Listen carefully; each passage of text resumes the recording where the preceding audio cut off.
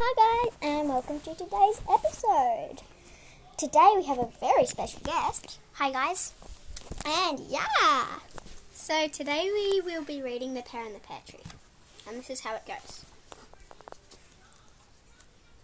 When John and Jane went out walking, they were busy talking. Until, "Look," said John, "look up there. I can see a juicy pear." They couldn't reach. They had a try. What will they do? It's up too high. They fetched a ladder. "I'm ready," said Jane. "You must hold it steady." But just as Jane was reaching out, poor John let out a warning shout. The ladder leaned. Jane screamed, "Ah!" Now clinging to the topmost rung, just like a metronome she swung, back and forth, back and forth. Soon John was running very fast to keep Jane up. It didn't last. Jane, like a fishing lure, was cast. Ah! Splosh! A bird was sound asleep that day in a pond not far away. When Jane came hurtling from the sky and landed splosh nearby.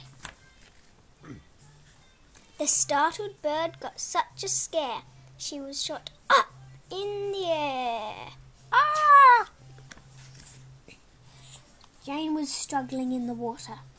John reached out his hand and caught her. Now Jane was wet with dripping hair, but still they had to have that pear.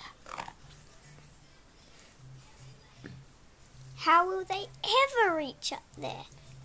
How will they ever get that pear? Boing! The bird dropped from the sky and landed on the branch up high.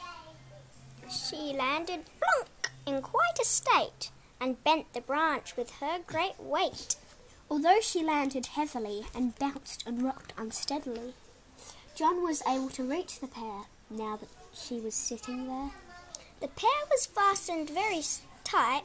They pulled and pulled with all their might. Twang! The precious pear came free, and then the bird, as you can see, was catapulted from the tree. She landed slop back in the pond, safe and sound where she belonged. John and Jane now ate the pear. One bite each. That was fair. They ate it up, down to the core. That's all, said Jane. There is no more.